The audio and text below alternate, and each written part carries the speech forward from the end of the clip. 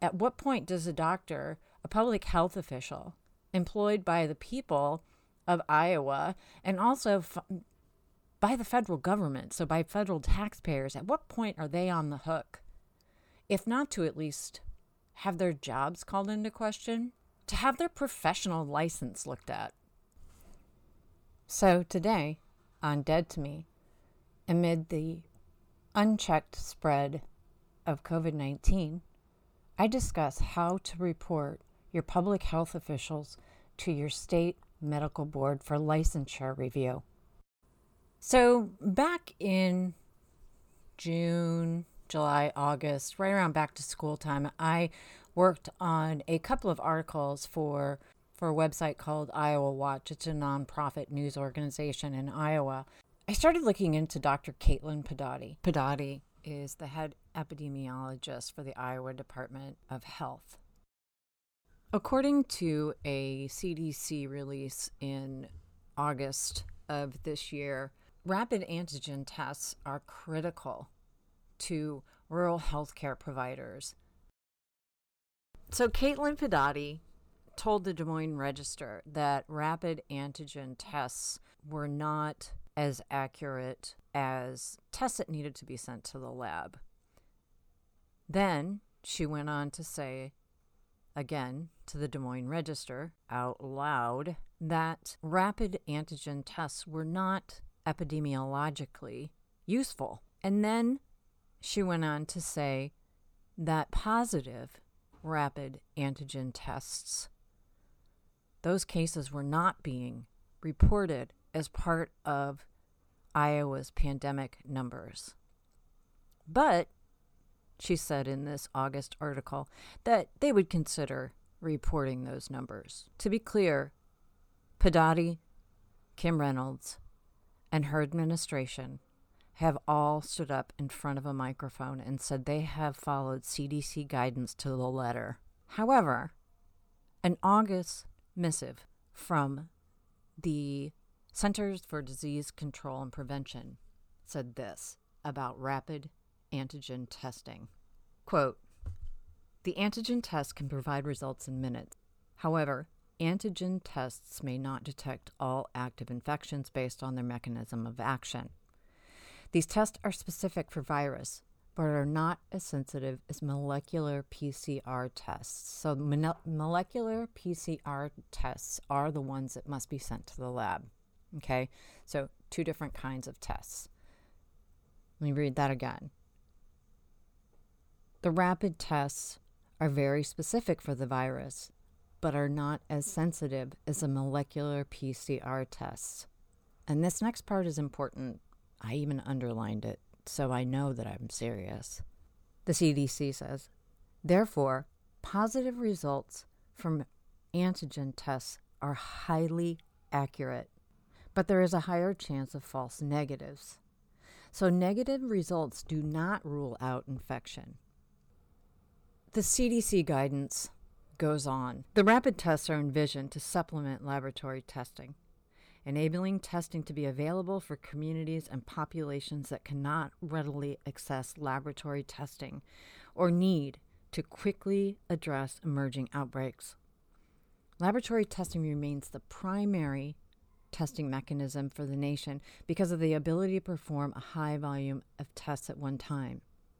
So, again, the gold standard is the lab test. The get out in front of it and holy shit, can we shut this down test is the rapid antigen tests that Dr. Pedati says were ineffective, not epidemiologically sound or useful, and weren't being reported as positives. Reynolds and Pedati are up there just lying their faces off because, again, these rapid antigen tests are absolutely critical to epidemiological tracing. The fact that Iowa's lead epidemiologist said they weren't, the antigen tests, the rapid tests were envisioned by the CDC this way. And this is again from their guidance in August of 2020. Example of potential uses for diagnostic purposes include Deployment to rural hospitals or other critical care sites that lack widely available testing, which is Iowa, which is rural, which is lacking access to care sites. Okay. They were to be used by public health departments specifically for testing for deployment in rural hospitals and care facilities because to aid one of the big ones was that these rapid antigen tests were to be able to be deployed quickly to investigate a cluster or newly identified cluster. What the CDC is saying is that these rapid antigen tests are highly effective when it comes to detecting the virus. So a positive, we know, will be a positive. The disconnect here is that the negative is not necessarily a negative. So positive tests of the rapid antigen tests were positive and were not being reported. What this did was cause Iowa's positivity rates to plummet overnight. And what that meant was that Kim Reynolds could force Iowa school boards to send their children back to school, which was politically motivated. Because when we look back, we will see that Trump threatened states that he would just withhold federal funding. Moving on, the part about not reporting these positive cases, again, is just wrong because communicable diseases, infectious diseases, there's statute that guides reporting. And it goes as follows. A care provider must report the following: a communicable disease, which means any disease that spreads from person to person or, God forbid, animal to person. So contagious or infectious diseases are also on that list, and these include hepatitis, meningococcal disease, AIDS, HIV, tuberculosis, and any other disease determined to be life-threatening to a person exposed to the disease as established by rules adopted by the department, based upon determination by the state epidemiologist and in accordance with the guidance of the Centers of Disease Control and Prevention in the United States Department of Health and Human Services. So it's like this violation of code. And I just pulled information directly from Iowa Code on the reporting requirements. Because the positive rapid antigen tests weren't being reported, Webster County in western Iowa, again, this is all back in August of this year, went from a 24% infection rate to an 11% infection rate overnight. And why is this important? First of all, 11% is too goddamn high. 24% is fucking bananas. But Iowa, based on absolutely nothing, set 15% infection rate as acceptable to send children back to school. At what point does a doctor, a public health official, employed by the people of Iowa and also by the federal government, so by federal taxpayers, at what point are they on the hook? If not to at least have their jobs called into question, to have their professional license looked at. This launched me into a series of emails and requests for comments that led from the American Medical Association to the Iowa Medical Association to the Iowa Medical Board. So I'm just going to read you a few emails back and forth between officials in Iowa about how to report a doctor like Caitlin Pedati to have her license reviewed. My first email after speaking with the American Medical Association, I was officially referred to a gentleman named Michael Flesher. And he is the EVP and CEO of the Iowa Medical Society. And this is my email to him. My name is Andy Kopsa. I'm an independent reporter and Iowa native. I'm currently working on a story about Dr. Caitlin Pedati, the Iowa Department of Public Health, and concerns that the CDC is planning to alter reporting requirements for political purposes. Sidebar, that's true and deserves more time than I can give it here. Back to my email. I fielded tips from across Iowa expressing grave concerns about Dr. Pedati's fitness for her current position, and more concerning, several state and national infectious disease experts and public health directors that she may be in violation of her oath as a physician. I reached out to the National AMA, requesting comment over concerns of Dr. Pedati's misrepresentation of rapid antigen tests, failure to report positives while reporting negatives, therefore bringing the infection rate down overnight in some counties.